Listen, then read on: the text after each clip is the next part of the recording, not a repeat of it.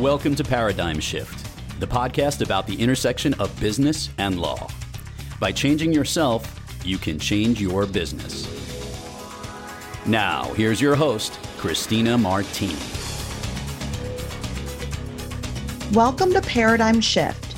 My name is Christina Martini, and I'm your host as we explore the intersection of business and law.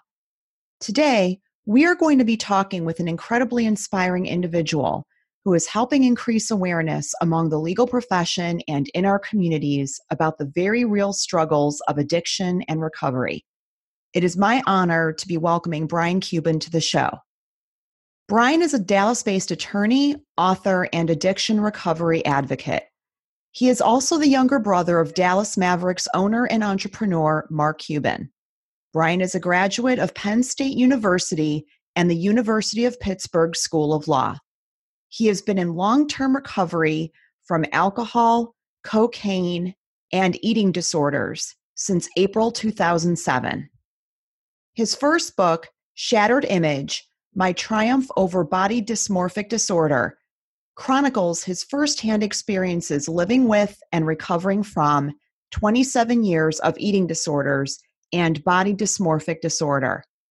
Brian's most recent best-selling book, The Addicted Lawyer: Tales of the Bar, Booze, Blow, and Redemption, is an unflinching look back at how addiction and other mental health issues destroyed his career as a once successful lawyer, and how he and others in the profession redefined their lives in recovery and found redemption. Brian has spoken at colleges, universities, conferences, nonprofit, and legal events across the United States and Canada. Brian has appeared on prestigious talk shows such as The Katie Couric Show, as well as numerous media outlets across the country. He also writes extensively on these subjects. His columns have appeared, and he has been quoted on these topics on CNN.com, FoxNews.com, The Huffington Post, Above the Law, The New York Times, and in online and print newspapers around the world. It is my pleasure to welcome Brian Cuban to the show. Thanks so much for joining us, Brian. Thanks for having me on. So, Brian, you have a very compelling personal story, and I'm so honored to have you on the show to talk about addiction and recovery, which are such incredibly important topics, especially today. Why don't you start with sharing with our listeners your personal and professional background? Well, I am a graduate of the University of Pittsburgh School of Law. I'm licensed to practice in the state of Texas. I passed the Pennsylvania bar as well, but I am inactive there. I was born and raised in Pittsburgh, Pennsylvania, the middle of three boys. A lot of people know my older brother, Mark, Shark Tank and the Mavs and all that stuff, and I have a younger brother, Jeff. And I've lived in Dallas since I graduated from law school. I lived here over 30 years, since 1986. I am in recovery from 2 eating disorders, problem drinking, cocaine addiction, and I deal with clinical depression. My sobriety date is coming up in 2 days, April 8th. I will have 12 years. Congratulations. Thank you. I'm married. I've been married for 2.5 years now, although we dated for a decade before that. And my wife actually was with me for the quote-unquote rock bottom and stood by me. That's terrific. So as we talk about your addictions and your recovery, it would really be helpful for us to set the context by giving our listeners just a few statistics regarding addiction in the legal profession as well as in the community at large. Do you have some statistics that you can share with us? Absolutely. If we want to look at the community at large, there was a recent study, and when I say recent, within the last year and a half, that found that I think it was 11.5% to 12% of people in the United States could be classified as problem drinkers, somewhere on the problem drinking scale. They phrased it as quote-unquote alcoholics, but we have to remember that alcoholic is not a medical term, it's a term of art. So whether someone is a light problem drinker or a heavy problem drinker, all of that was classified as alcoholic. We compared that to the Betty Ford Hazelden American Bar Association study that found that about 20 to 21% of licensed attorneys who responded to the study were problem drinkers. Wow. If you're a millennial, if you're of the millennial demographic, age demographic, it goes to over 30%. So those are some pretty staggering statistics, and you put it in context of the article I read, which called problem drinking a crisis in this country. That was 11.5, 12%. Wow. We're 20%, 21%, 30% and higher, depending on the demographic. So if that's a crisis, what's the legal profession? And it's not only that, we have high rates of depression, anxiety. We are, I believe, fourth highest of professionals, not all occupations of professionals, in suicide. We are number one in problem drinking. So we are a profession in crisis when it comes to mental health and how we approach it. So, what do you think are some of the driving forces with respect to those numbers going up significantly in our profession? A lot of people, I think, chalk it up to stress. What is your insight into that? Well, stress is certainly a factor. The type of person who goes into the legal profession is a factor. We tend to be type A driven personalities. Secondary trauma is a factor. People in the family law profession and other professions who internalize all of the awful things they see every day, wearing our clients' pain. So there are many different things. And of course, with the millennial demographic, it's a much different legal environment. We had the 2008? We had the recession of 2008, the legal recession as well. Am I getting that date about right? Yes, you are. So we have that, and we have astronomical school loans as compared to employment rates and cost of living that weren't nearly as much of a factor as when I graduated the University of Pittsburgh School of Law on $2,500 a year tuition. So why do you think the numbers go up significantly with the millennials? I think that student loans are cited as a major factor, the ability to pay off student loans. The partnerships in law firms are not defined the same way. The partnership tracks that we have in firms aren't the way they used to be in terms of equity and things like that. So there are all kinds of stressors related to how the law is currently practiced that really was not the case when I was practicing law. Those are a couple different reasons, possible reasons. And when I talk about reasons, we have to remember there is a difference between cause and correlation. Reasons aren't causes. Reasons are just things that play into it. Right. So looking at your personal story, you talk very openly about your personal struggles with addiction as well as your eating disorders. When do you first remember them being a part of your life? And what do you think the triggers were? And how did you struggle to cope with your addictions and eating disorders over the years? As far as alcohol, I had been drinking as early as 15 years old, not something that I would call myself an alcoholic, but high school kids drank. Right. So, but it really became a problem when I entered Penn State University, along with my eating disorders. As a freshman at Penn State, I became anorexic, and this was in 1979. So that was 4 years before Karen Carpenter, the singer, passed away. And for those who don't know, Karen Carpenter was a wonderful, internationally known singer who died from complications related to anorexia at a time when no one was talking about eating disorders, and brought it into the pre-digital national spotlight that kind of cemented it as a stereotype that only women got eating disorders, only females got eating disorders. So this was 4 years before that. At a time, you can't even say there was a stigma to having an eating disorder, because for there to be a stigma, there needs to be a national discussion and people talking about it, and there was none. Right. And I remember that vividly. I was pretty young when Karen Carpenter died, but I just remember the emotion felt by so many people, just knowing that she was struggling. And when she ultimately passed away, it was just so incredibly sad. Yes. And she was kind of the historical linchpin for eating disorder awareness, her passing. I transitioned into bulimia later that year, going from my freshman and my sophomore year. Bulimia is binging and purging. And then by the time I was 21 years old at Penn State, I was a full-blown quote-unquote alcoholic, the medical term being alcohol use disorder. I was drinking pretty much every night. I was going to class drunk. I was missing class. I was going to class hungover. I was buying alcohol at our state stores in Pennsylvania, bottles of tequila, putting it in my boot and getting drunk just to go out to get drunk. Wow.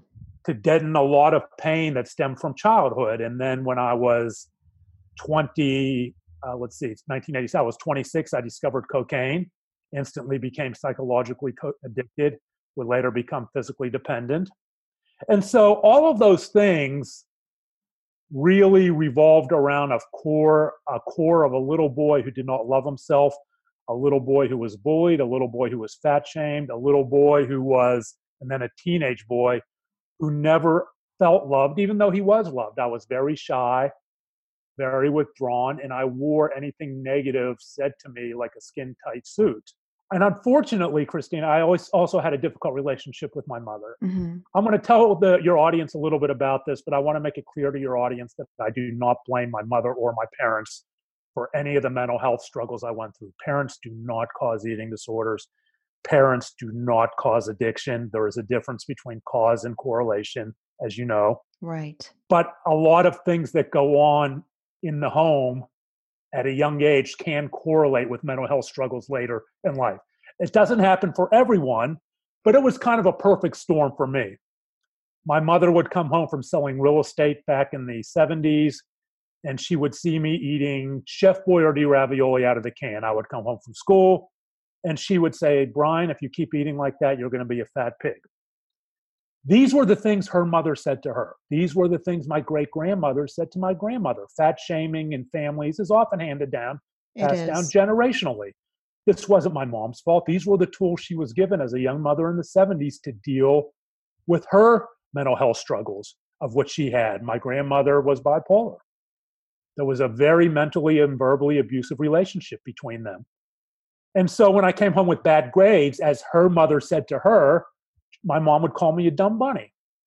And as you might imagine, not understanding Psychology 101, I grew very depressed and at hearing these things, and I began to eat more Chef Boyardee ravioli, and I got heavier and I got heavier. And it so often happens in school, in grade school, in high school, in college, in law school, I see it. When people start to change for what other kids perceive in the negative, the bullying started. The fat teasing, the fat taunting, the fat shaming. And it all culminated, I remember, Christine, one day you asked for kind of bright line moments. Mm-hmm. My brother Mark had given me a pair of shiny gold bell-bottom disco pants. Those were super cool back in the day. In the 70s, yes. This was 75 or 76. This was the era of Saturday Night Fever, John Travolta. And leisure suits, right? And that's right. And the polyester disco suits. It was the disco rage going on about then. And so my brother Mark was into all that, me not so much. But I love my brother, and he came home one day, came into my bedroom and said, "Bri," that's what he calls me today. Still, "Bri, you want these pants?" And they were these shiny gold bell-bottom disco pants. Mm-hmm. And I said, "Yes, I want them." My brother gave them to me. I love my brother. He's a symbol of his love to me. And I wore those shiny gold bell-bottom disco pants to school all the time. The problem was, Christina, that they fit Mark okay. I was a heavy kid.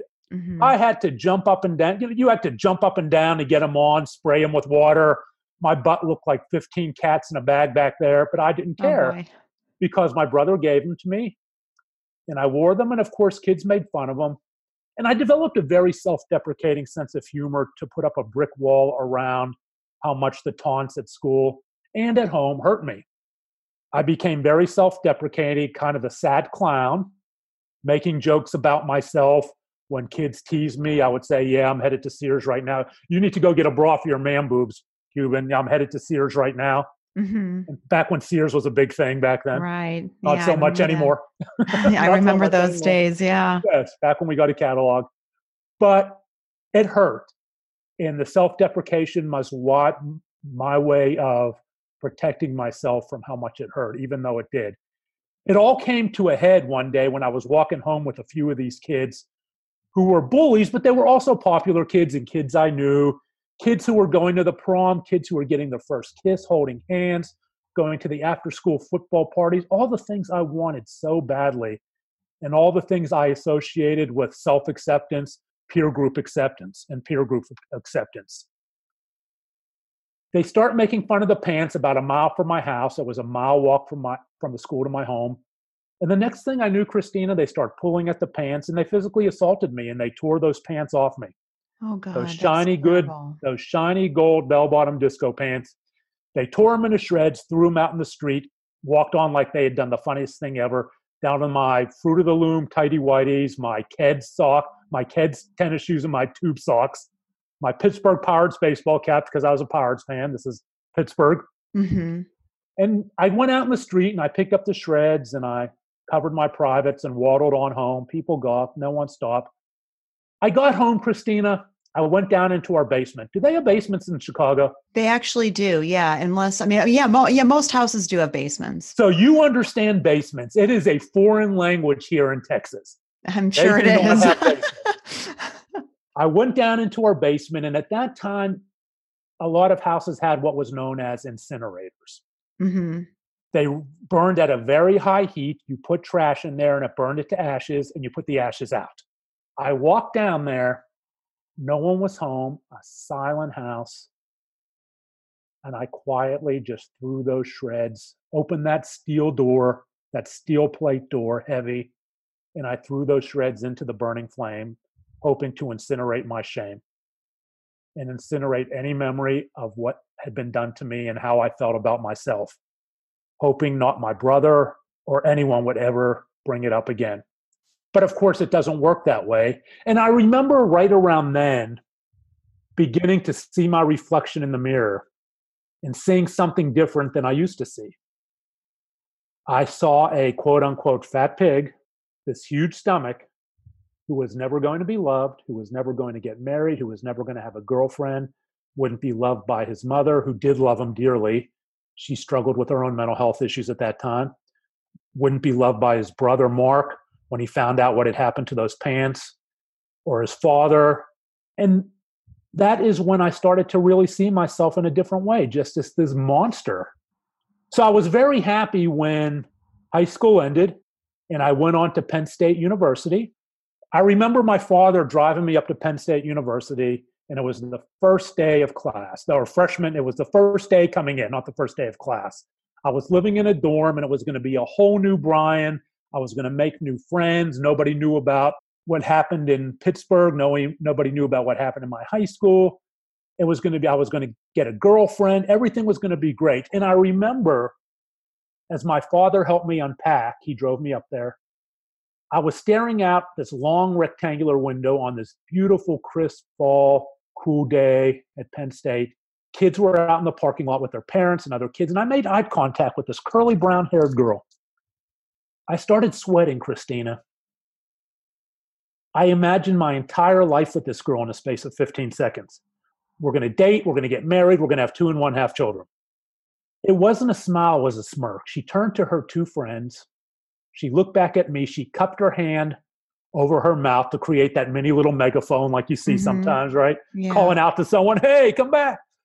And she yelled, ugly, ugly. That's awful. That's awful. I'm not the first kid to have awful things said to him. I'm not the first kid to be called ugly. Other kids may respond how their personalities program them and their genetics program them to respond in their upbringing. One kid might have said, yeah, whatever, and flipped her off, right? Another kid might have said ugly back. Another kid, it might have, whatever. I was somebody who already felt ugly. And I was somebody who was already broken. And I remember thinking at that time that my entire life was out of control, completely out of control. And what did you do? Well, food. I had control over food. I didn't want to eat more because I associated that with bullying and my mother. So I began to restrict my food intake in 1979. My path to acceptance and love, peer group acceptance, was to lose weight. I decided that if I got thin, I would be loved and I would love myself. So in that moment with that girl, that's what you decided to do. Well, I want to be careful about that because, again, there is no one cause. Right. I don't blame that girl. If it wasn't this, it would have been that. I was just waiting to be triggered into an eating disorder. And so for every pound I lost, I began weighing myself obsessively at the nurse's office of the college. And for every pound I lost, I felt okay for that moment. I weighed myself. Oh, wow, I've lost weight. When I go back out into the student population, people are going to like me. When I go to the Penn State football game, people are going to like me. But of course, it doesn't work that way. And it didn't change how I felt about myself, because when that euphoria wore off, I still saw that fat pig in the mirror. And later that same year, I transitioned to binging and purging. And every time I binged and purged, for about 10 seconds, 15 seconds, this calmness swept into my stomach. And I felt at peace with myself. But then that calmness swept out of my stomach, and into sweeping in like a cyclone to fill it up was the shame of engaging in this act that I didn't understand. I didn't know what binging and purging was. I didn't know what bulimia was. Bulimia had only been a clinical diagnosis since 1976. Now we're moving into 1980. And again, it's something that was often really identified more with girls and women than with men. That's right. That's right. Even though today we know that about 25% of all those with eating disorders are male. It's funny when I talk about my eating disorders, whether it's to a bar association, at a law firm, or a general eating disorder recovery event, I'll raise not so much the eating disorder events, but especially in the legal profession, I'll ask for a show of hands of people who have never seen a guy in person talk about being in recovery from an eating disorder. At least 75% of the hands in the room will go up. So there's that kind of stigma and shame around it, that there just aren't that many people talking about it openly. Did anybody know what was going on? Did you confide in anybody? Did anybody suspect that this was going on and try to help you at this point? No, the only people around me were other students. They didn't know what eating disorders were. I wasn't going to binge and purge in front of them. I did what people do. I would go into the public. Back then, my first year at Penn State, we had community bathrooms in the dorms. I would go in there and I would go into the stall and just keep flushing the toilet while I binged and purged, so no one could hear. A standard camouflaging technique for anyone who's been through it. And so, no, you can't. There's nothing to tell if I don't understand what I'm going through, right? And all I know is that it's shameful. Guys don't stick their fingers down their throat. Guys just don't do that. And so that is how I got through every day at Penn State University, my freshman moving into my sophomore year. I transitioned into exercise bulimia as well, which is obsessive compulsive exercise for the primary purpose of offsetting calories. What does that look like, Brian? So that our listeners understand and don't have, preconceived notions without knowing what it really is.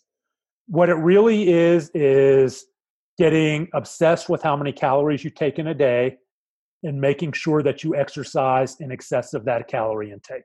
That is basically what exercise bulimia is. I was running 20 miles a day, starting out running 10, but working my way up, running 20 miles a day.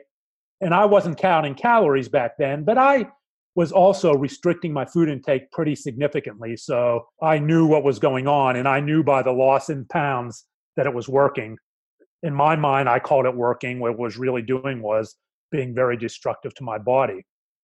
How long were you actively in the state of exercise bulimia? I know that these disorders and addictions that you're always recovering, but how long were you? 27 years.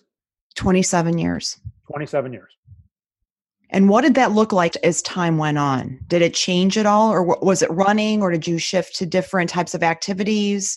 It was running. It was camouflaging it as socially acceptable behaviors. I became a marathon runner. So I could tell myself that I was achieving goals when in reality, the purpose of running marathons was to fuel my exercise bulimia. That doesn't mean everyone who runs marathons is exercise bulimic or has an eating disorder. It was my pathology. Does that make sense? Yes, it does make sense. And you were also drinking as well during this time too, correct? Yes, I transitioned into drinking as well. I began drinking excessively at Penn State and became a quote-unquote alcoholic, getting drunk quite often, going to class drunk and hungover, as I stated previously. So the scorecard at that time is traditionally bulimic, I'm exercise bulimic, and I'm drinking excessively, and also binge drinking. I was so dehydrated some mornings and some evenings, Christina, that it was difficult for me to get out of bed. That's how much stress I put on my body. And you were 19, 20, 21 years old. That's right. I was 19, moving into my 20th year, then my 21st year. But I was able to graduate from Penn State. And that's not a badge of honor. That was really, I was able, because of just who I was, to take the path of least resistance. I had a relatively easy major. I was a criminal justice major. I wanted to be a police officer at that time. That would have worked out well. I'd have been the first guy in the evidence room training out the mannitol for the cocaine, let me tell you.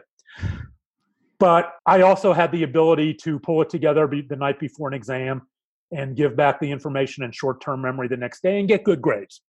So I'm sitting in the placement office, and now it's 1982, I believe, and I'm looking through the police officer jobs in the placement office of my major, and there were two guys next to me, and they're talking about taking the LSATs.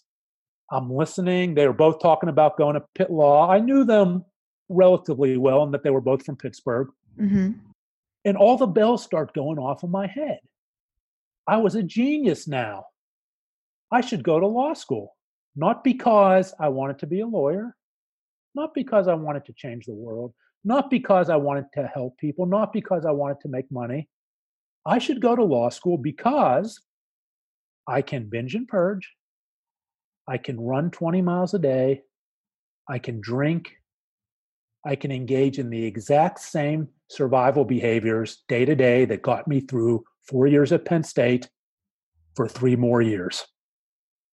That is why I went to law school. Was it just the fact that it was another form of school? It was the fact that I didn't have to go out in the real world and show the ugliness that I saw inside me. I didn't have to grow up. I didn't have to answer to anyone. I could live with the shame, just like, and camouflage it from everyone, like I did at Penn State at Pitt Law, like I did when I would flush the toilet, binging and purging. It was camouflage. Going to Pitt Law was camouflage of the behaviors I was engaging in. Why not? I didn't know any lawyers. I didn't want to be a lawyer. No one in my family was a lawyer. I'm a first-generation lawyer in our family. I had no concept of what it meant to be a lawyer. Nobody was pressuring me to be a lawyer, not my family, not my parents. They were shocked as hell when I told them I was going to law school. But it made perfect sense to me. So I took the LSATs, and I did okay, not great, but I did well enough to get in Pitt Law. I was in state. And now I am a 1L. And what did it, Lee, I was going to ask you, and how did that look for you? How did law school, particularly your first year, look? Let's talk about my first day. 1L orientation. I took the bus from my house in the South Hills, my parents' house. I got off in front of the law school. I walked to the door. I stood there. I looked inside, and all of these kids waiting to go into the classrooms, not for classes, for 1L orientation. They're going to break everyone into your class groups and things like that. You know how that is. Mm-hmm. And I'm looking around, and people are getting acquainted, people who clearly knew each other, professors milling about, adults, I assume they were professors. It was basically a replay of that scene from Penn State, looking out that window in my dormitory. I think I even saw that curly brown-haired girl standing in the back. Wow. Not really. No, but figuratively. But metaphorically, everyone in that room, every female in that room was that curly brown-haired girl. Every guy in that room were the high school bullies looking directly at me, not worried about their own stuff like they all really were, right? All scared and worried about the future, wondering what was in store for them. They were all looking at me in my mind and saying, this is a fat pig and a dumb bunny, and he will never be accepted by us. And I realized right there that I had made the perfect decision to go to Pitt Law because everything was going to be exactly as it was. Kind of a weird logic, isn't it? But it is a weird logic that I have seen play out in so many different ways by law students, by lawyers, in justifying holding in their pain and holding in their issues and not asking for help. So what did the next 3 years look like for you? Here's what the next 3 years look like. I did my moot court drunk. I would rather run than go to class. I would go to class drunk. I would go to class hungover. Sound familiar? I It would does. buy alcohol to get drunk, to go out and get drunker, thinking the drunker I got, the easier it would be to socialize. This was my first year in law school. I had still never even held a girl's hand in a romantic way, never kissed a girl, never asked a girl on a date because I felt so ugly. And so the law school experience began to mirror the Penn State experience, but there are some significant differences. You can't just pull an all-nighter in law school and do well on an exam, right? No, you cannot. I was not a very good law student. I particularly remember one instance in class, and this is a story I tell. I had been out on an all-night drinking bend at a bar and then drinking at my apartment alone. I go to class and I hadn't changed. I smelled, I hadn't showered. My two seatmates next to me were, dude, give us some room here. It was civil procedure.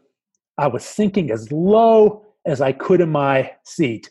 If you ever watched a cartoon where the character just shrinks and shrinks and shrinks, that's what I was trying to do so I wouldn't get called on. Just make myself small, insignificant, and unobtrusive. But of course, you got called on, right? Mr. Cuban. And it was a jurisdiction problem. Who knows what it was? Maybe Pennoyer v. Neff or something. Is that jurisdiction? I think so, yes. Mr. Cuban, what do you think of this problem on the board back when they used blackboards? Professor, just go on to someone else. I'm not prepared. I didn't have my books. I didn't even bring them from the house. Well, Mr. Cuban, when you say you're not prepared, the Socratic method, right? When you say you're not prepared, do you mean you were not prepared to answer this fact scenario, or you're just not prepared? Professor, would you please go on to someone else? Pause. Well, Mr. Cuban, when you say, would you please go on to someone else, do you mean, should I just change the fact scenario and we won't have to go on to someone else? Ugh. Oh, boy. I uttered an expletive. I jumped up and I ran out of the classroom. That was a microcosm of my 3 years at Pitt Law. I graduated at the bottom of the class, as you might expect. I really didn't care. I wasn't signing up on the job board. They used to have these job blackboards where they would tell you who was interviewing up in front of the placement office, and there was a sign-up sheet. I wasn't signing up for those, and no one was asking me. I had no concept of what I would do if I graduated. And when I did graduate at the bottom of my class, I took the Pennsylvania bar, which I did pass, and I picked up with $200 to my name. I jumped on a Greyhound bus and I took it to Dallas, Texas, Labor Day, 1986. What made you decide to go to Dallas? For the same reasons, I was happy to go from Pittsburgh to Penn State. Things were going to be different. My brother Mark had already moved there. My brother Jeff lived there. Unconditional love. If no one else would love me, I knew my brothers did. And that would save me. So that was why I moved to Dallas, Texas. That's it, not for a job. And when I got to Dallas, it was like throwing gasoline on a fire because my brothers it was 1986, 1987. They're in their 20s. And see, Mark was in his early 30s. They're out going to bars, dating, having a good time. I fit right in. I began drinking more. And then in the summer of 1987, I discovered the one thing that for 15 seconds, 20 seconds, 30 seconds, however long that high lasted, I finally looked in the mirror and I loved that person that I saw. And what was that? That was cocaine. After a lifetime of self-hatred, self-loathing, this feeling swept into my stomach that was 10 times more powerful, 100 times more powerful than the feeling I got binging and purging that swept into my stomach before the shame came in. It was like nothing I'd ever experienced in my life, this feeling of self-love. All of a sudden, girls liked me. All of a sudden, my mom loved me. All of a sudden, the bullies, I could take those bullies who tore my pants off. They were going to regret the day. I was a new man. That curly brown-haired girl loved me. I was law review. The revisionist Brian high on cocaine, wearing my suit in a bar, pretending I was something I wasn't. My suit that I owned since high school. And I had to have that feeling, Christina, again and again and again. So you became a cocaine addict. I became addicted to cocaine, psychologically at first, and then I would become physically dependent. And cocaine and alcohol took over my life. I failed the Texas bar exam twice. The first time I took the Texas bar exam, my study aids were bar review books I borrowed that day. I didn't learn anything from trying that in law school. 3.5 ounces of cocaine, a fifth of Jack Daniels, and a liter of Tab. Wow. I liked Tab back then. And as you might imagine, I failed. And I had no illusions, although when the letter came, when they did it by letters, do they still give you a letter or is it just computer now? I think it's computer now. Okay. Yeah. So it was letters when I took it too, though. I remember my father opened my letter for me because I couldn't wait to get home and I knew it was the letter. So he opened it for me. Yes, it was a letter I really wasn't waiting for, but I knew it was going to come. And I ripped it open, and it's kind of like when you take peek at the lotto ticket, right? When the lotto gets up to $2 billion and they announce the winner, you put that ticket on the table and just look at it inch by inch, millimeter by millimeter, putting your eyes there to see if you won. And it would have been like winning the lotto for me to have passed that bar exam. And when I saw I'd failed, I wasn't shocked. And so I couldn't practice law, and I went on to doing different things. I became a claims adjuster, and I began adjusting claims for a living, working for Travelers Insurance, and then I worked in litigation management for a insurance company called Transport Insurance that did nothing but long-haul trucking insurance. And I enjoyed that, and I took the bar again and failed it again for drug and alcohol reasons. The greatest thing about Transport Insurance was that I had an office door that closed, so I could do cocaine on my desk with no one bothering me.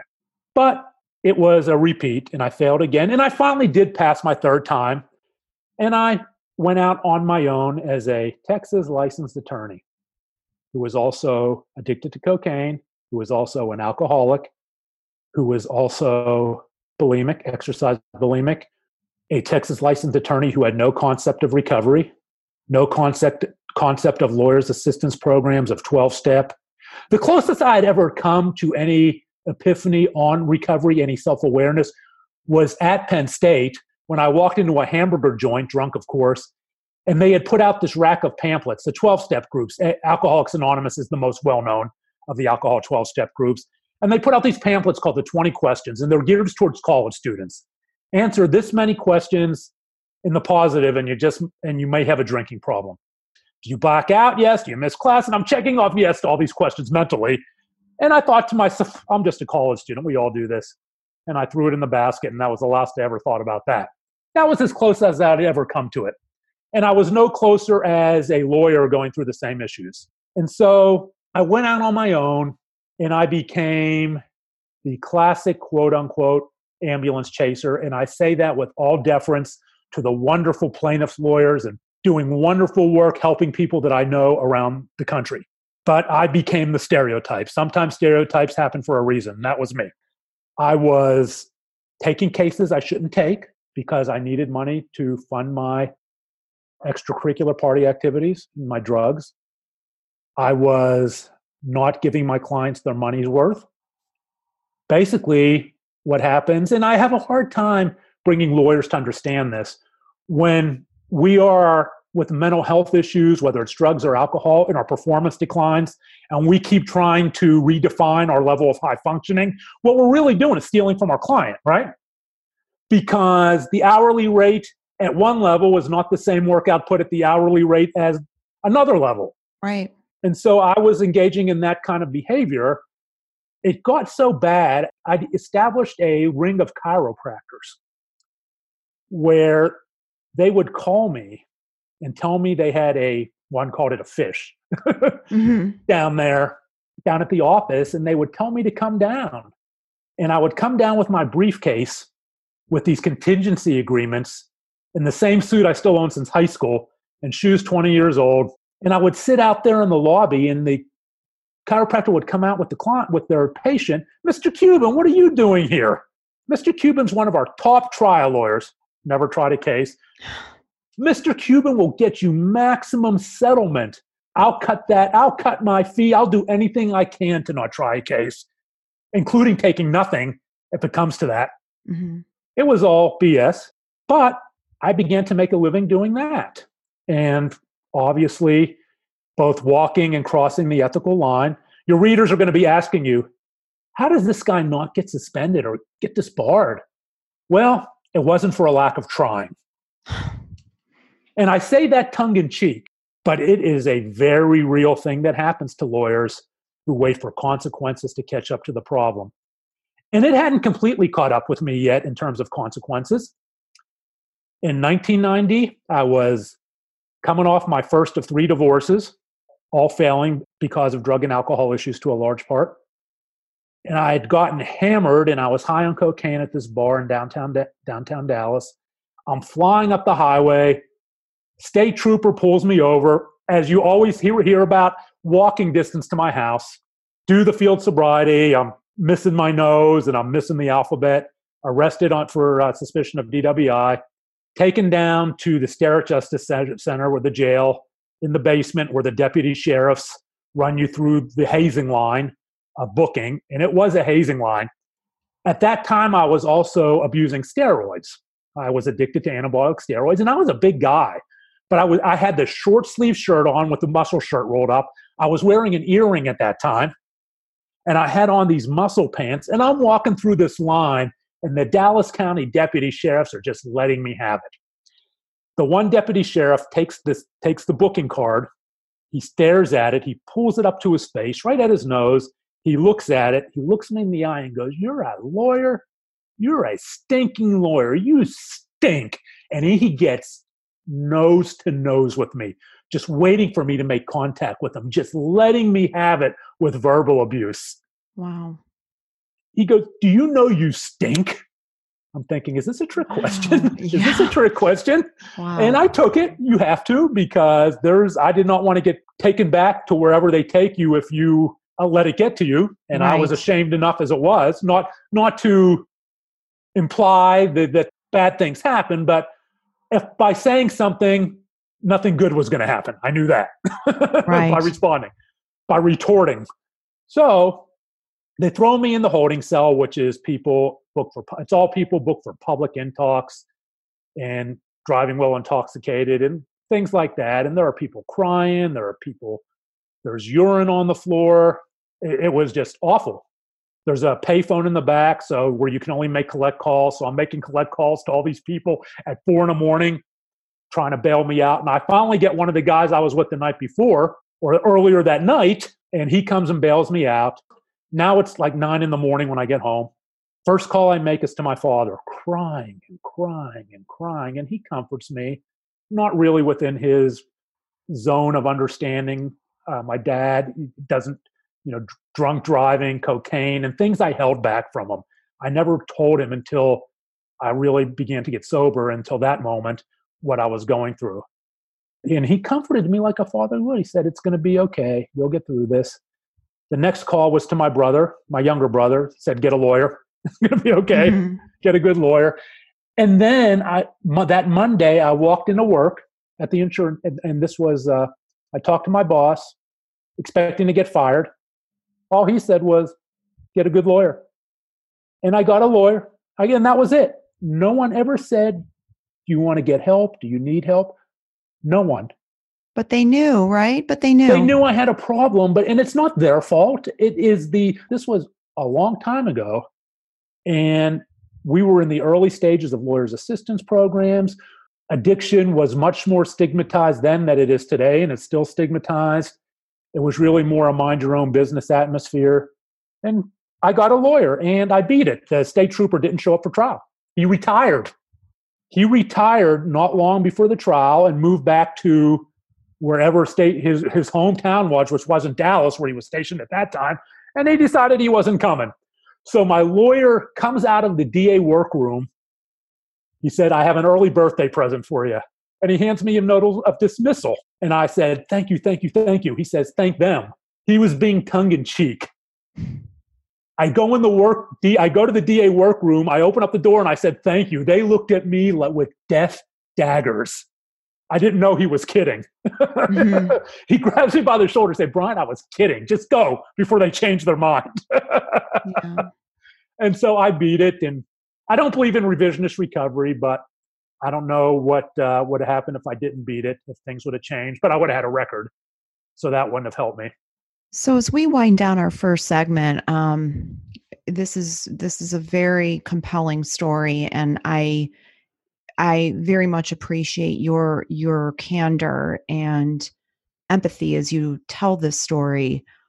So this was in 1990, right? The story that you just shared. Yes. When we first met, and this will be my last question as we wrap up this first segment. When we first met on the phone a number of months ago, you had shared with me this story, and you had also shared with me some of your experiences after this story, and you had told me about the experience of working for the Dallas Mavericks with your brother. Yes. See, that was a couple of years before your recovery, correct? Yes. That would have been when I went to that was 11 years later, and that would have been 6 years before I went to recovery. So why don't you share with us, as we wind down this first segment, share with us what the next few years look like leading up to the opportunity to work with your brother and what happened. The next few years look like the ambulance chasing I described, 3 failed marriages, and basically losing my clients, no longer being able to function as a lawyer. I had no more clients left, and I was in danger of being on the street. My brother, I remember seeing him at a health club, and it was in, I want to say, December of 2000, just before 2001. He asked me how things were going, and I said, not good. And there were other things that went on before that where Mark and I had done some work together. He tried to buy the Pittsburgh Penguins, and I was involved with that to some degree. And but we won't have time to go into everything. And he said he had just purchased the Dallas Mavericks, and he said, you'll come to work for me. I was saved. Mark had come to my rescue. And so he put me in as his point guy to the construction of the American Airlines Center, of which he owned about a half interest, maybe less. And there were these construction meetings in this trailer, and I was sitting in these construction meetings with some of the most important people in Dallas. Tom Hicks, who at the time owned the Stars and had an interest, the mayor, and things like that. I was drunk. I was high on cocaine. I was hungover, and he had to pull me out of that, and I failed miserably. What happened? He pulled me out, and he had me work for him for HDNet in an office where he could keep a better eye on me. He loved me, and he was trying to help me. But my family, like anything else, and HDNet at that time, it's Access TV, was the beginnings of his high definition television network. So he put me in an office down there where they were based, where he could keep an eye on me. And but love doesn't cure addiction. And so things continue to get worse. I became suicidal in 2005.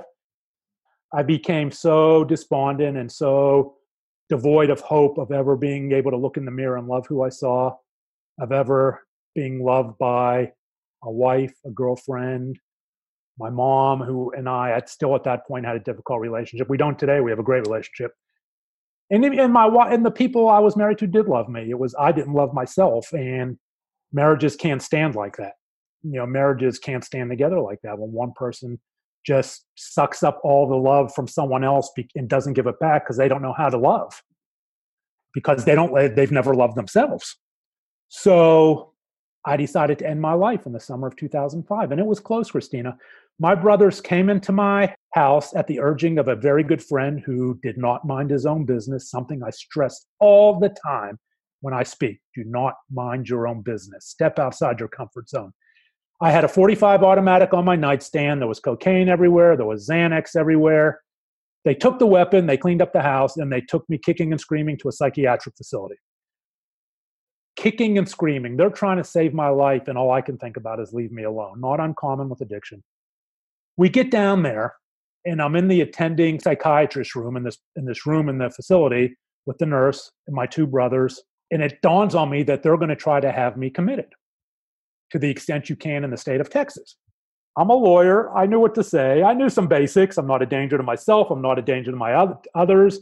And much to the chagrin of my brothers, there was nothing that the doctor could do. So they had to let me go. My brothers were trying to figure out what to do. I am in a very privileged situation. I acknowledge my privilege to the umpteenth degree. I have a billionaire brother. They were making calls right from that facility trying to get me into residential treatment without any regard for insurance. They were going to ship me that day. And I refused to go. So they did what we call the Cuban rehab.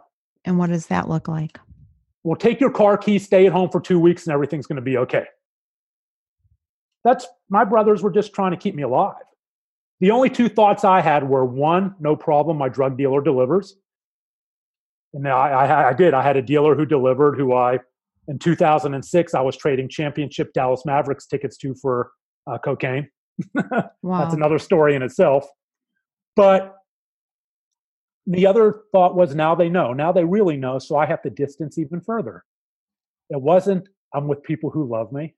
It wasn't, I need to get help. It was, now I have to stay with the people who understand me, the people who really understand me, the people who really love me, people I do cocaine with, the people I drink with, the people who supply my cocaine, the people who know where all the hot night spots are. Those are the people who really understand Brian. So you distance from your brothers, you distance from your parents, distance from your nieces and nephews. And that was the near of rock bottom, quote unquote rock bottom, a term I actually hate, but I use so people have some context, because the goal should always be to find recovery at the highest possible level, not the lowest possible level. So what was rock bottom for you? I had met a girl while I was out partying in January of 2006, one of my week-long birthday parties that would start with my cocaine and end when it was gone and the money was gone. And I would fly to Vegas, I would fly to this, and we started dating. I was able to wear short-term masks that people suffering from addiction often do, so we look normal out in the real world. We put on these masks of the respectable lawyer, of the successful lawyer, of the caring lawyer, of whatever we needed to do, of the loving lawyer, of the loving person, whatever mask we need to put on to achieve whatever response we need to achieve. We're great manipulators. I was. She moved in with me. Easter weekend 2007, she went away for the weekend. The next thing I know, it's 2 days later. I had gone out. She's staring down at me in bed. There's cocaine everywhere. There's alcohol bottles. There's Xanax strewn about. She didn't use drugs. She doesn't use drugs. She was a very light drinker. She did not know about any of this. She's trying to figure out if she walked in the right house. I'm trying to figure out what lie I can tell to explain this Law and Order SVU orgy of evidence that I might not be the person she thought I was, just spewing goofy lie after goofy lie. She's also a lawyer. She wasn't buying any of it. I decided to buy some time by, quote unquote, running home to mama. Not my biological mama, the psychiatric facility mama. Take me back to the psychiatric facility. You've been in a psychiatric facility? Yes, there are some things about me you don't know. But we'll get to that later. I just need some time to think of some BS that will get me out of this. We're standing in the parking lot of that facility. She's crying, and I'm thinking she's going to go. I'd go. Christina, she stood by me, Amanda.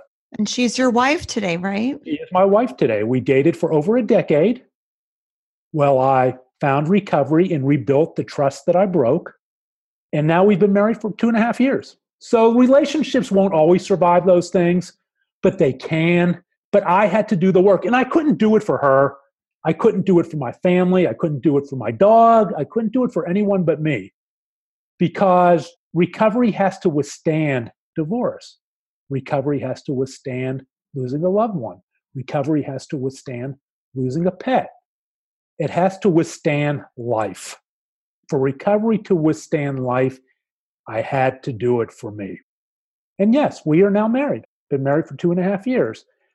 And so I also thought in that parking lot about my father, who knew about none of it.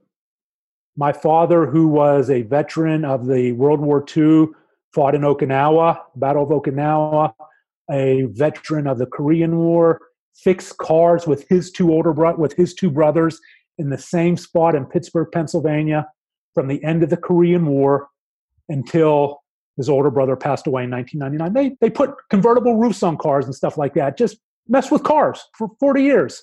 That's what he did. Very middle class, very old school. And I thought about something he told Mark, Jeff, and I growing up. And he would joke about it. We knew he was being tongue-in-cheek. He'd go, guys, girlfriends may come and go. Well, we hope they don't. Wives may come and go. Well, for me, they had, but we hope they don't. We hope people have wonderful, long-lasting, lifetime marriages for that matter. But when push comes to shove, guys, all you have is each other.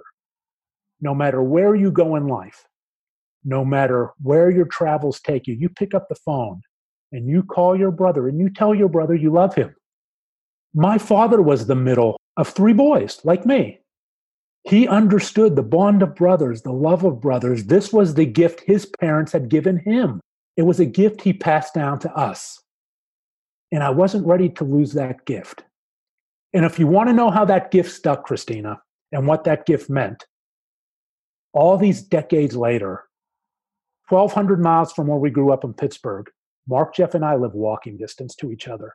And until my father passed in July, he lived across the street from me. And I don't mean metaphorically across the street. He lived across the street. Wow. I couldn't lose that. And so I decided that was time. And I also realized there wouldn't be a third trip back to that facility. I'd be dead. And I decided it was time. And that was Easter weekend, 2007. And you've been sober since 2007.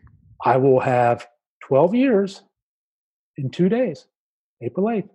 That's an amazing story, Brian. I'm speechless, and I cannot thank you enough for sharing this story. And it's a story, and there are all of these amazing stories of recovery around the world. And from lawyers, from law students, and mine it's one story. And I have some unique facts. How many people have traded championship Maverick tickets for cocaine, right?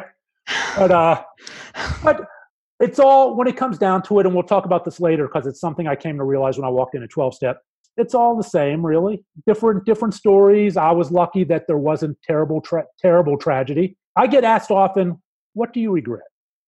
I can't say that I regret the journey because the journey got me in front of this computer talking recovery with you, right? The journey got me sharing my story. I regret the collateral damage. I do regret the collateral damage, the people I've hurt who had nothing to do with my issues. And I hope I work every day to make living amends for that. And I've apologized to the ones that I can.